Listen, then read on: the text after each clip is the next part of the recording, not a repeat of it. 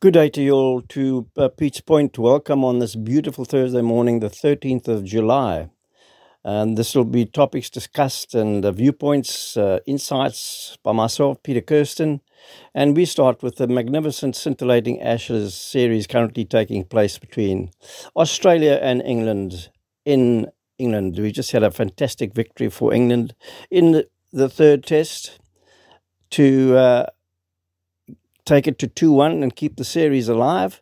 Brilliant bowling performance on the Australian side by Pat Cummins, Mitchell Starc, and of course England bringing in Chris Wokes and other fast bowlers of note, to Mark Wood, who had a fantastic fifer in his comeback, some good pace bowling at Headingley, Leeds, scene of my official Test 100, my only official Test 100 against England way back in 1994. During that series of that era.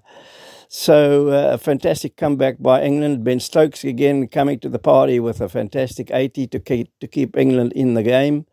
And of course, England sneaking home with Chris Wokes, a welcome return to the team too, Mark Wood and other batters coming to the party. So at 2-1, it takes them now to Old Trafford in Manchester to start the fourth test, starting on the 19th, which is next Wednesday. If England can draw level at 2-2, it leaves the final test to decide the series. So great cricket, great positive stuff. And of course, I felt England throwing it away in the first test, Captain Ben Stokes declaring when Joe Root was at the crease. It was a bold move, backfired. It gave the Australians the opportunity to save at least 50 runs, which happened. But I think Test cricket, that is definitely the type of cricket that will never die. And of course, with the advent of T20 cricket around the world over the last 15, 20 years, it's a brilliant advertisement for people to keep coming to watch. Of course, in England, Australia, India, of course, you're always going to get spectators coming to watch. And county cricket, obviously, in England is a fantastic area for youngsters to ply their trade and for spectators to take part.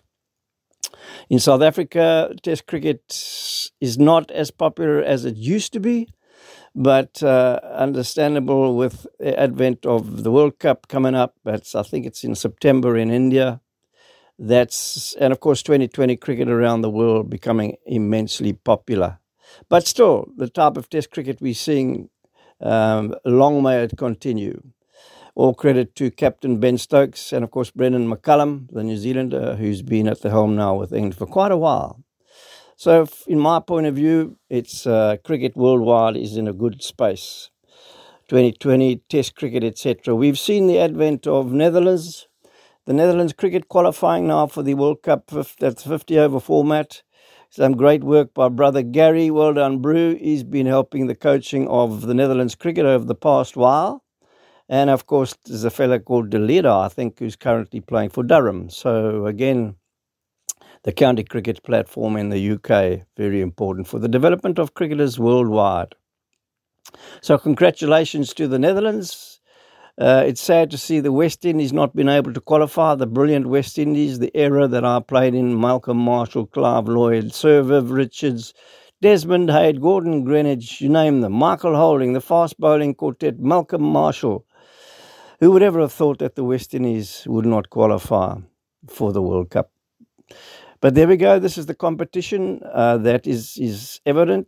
ICC programs to allow younger countries to come and see where they can get in the world cricketing arena. Afghanistan, a classic example. Their rise to fame and fortune, I think starting around about 2007, 2008. I remember when coaching the island of Jersey, the national Jersey cricket side, we had quite a few tussles at that time to gain promotion to higher world leagues set up by the ICC. They used to have tournaments, World Cup tournaments, level League 5 level, and so your promotion opportunities improved. There we are, Afghanistan, brilliant. Ireland, another classic example.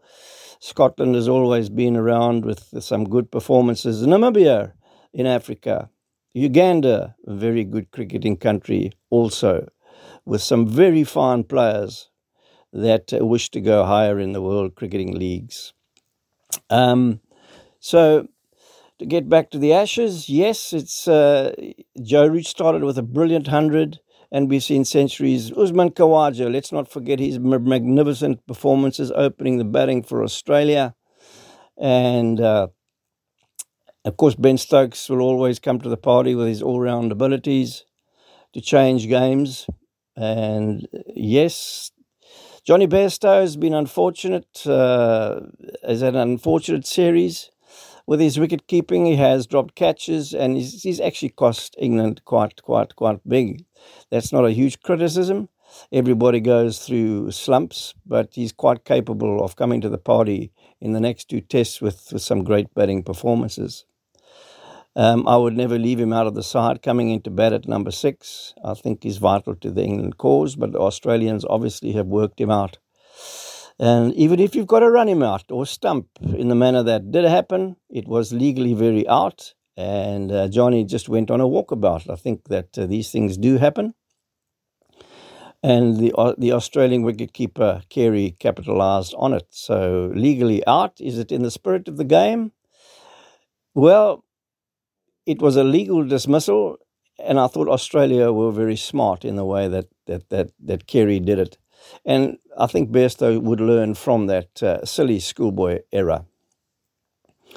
Test cricket is Test cricket, so one must be aware of the rules. Yeah, so I think that some great cricket around the world.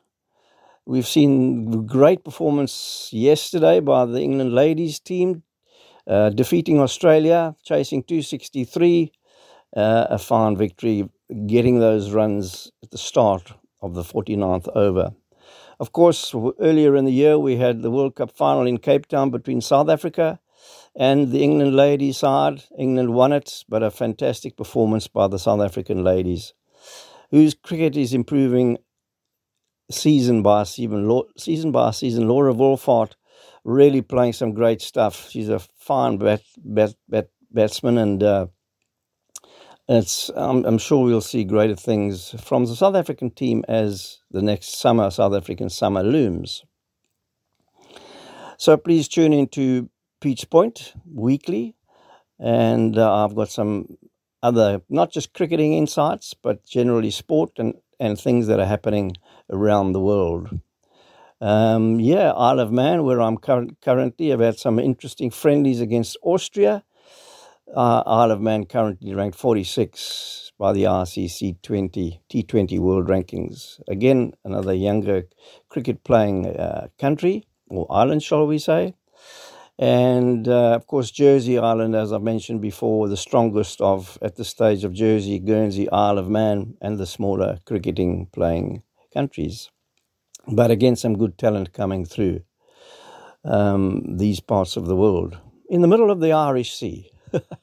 So good coaching taking place. And Anyway, and then to touch on a bit of rugby, South Africa just had a fantastic victory against Australia in Pretoria, South Africa. So, of course, the Rugby World Cup also looming later in the year, and the World Rugby Championship currently taking place. So some good rugby to watch. But on the final note, being a Liverpool supporter in the English Premier League, we're all looking forward, I'm sure, to the start in August of another fantastic English Premier League season. You'll never walk alone. So this is Peter Kirsten of Pete's Point, signing off for the week, and I look forward to chatting again. Take care. Bye.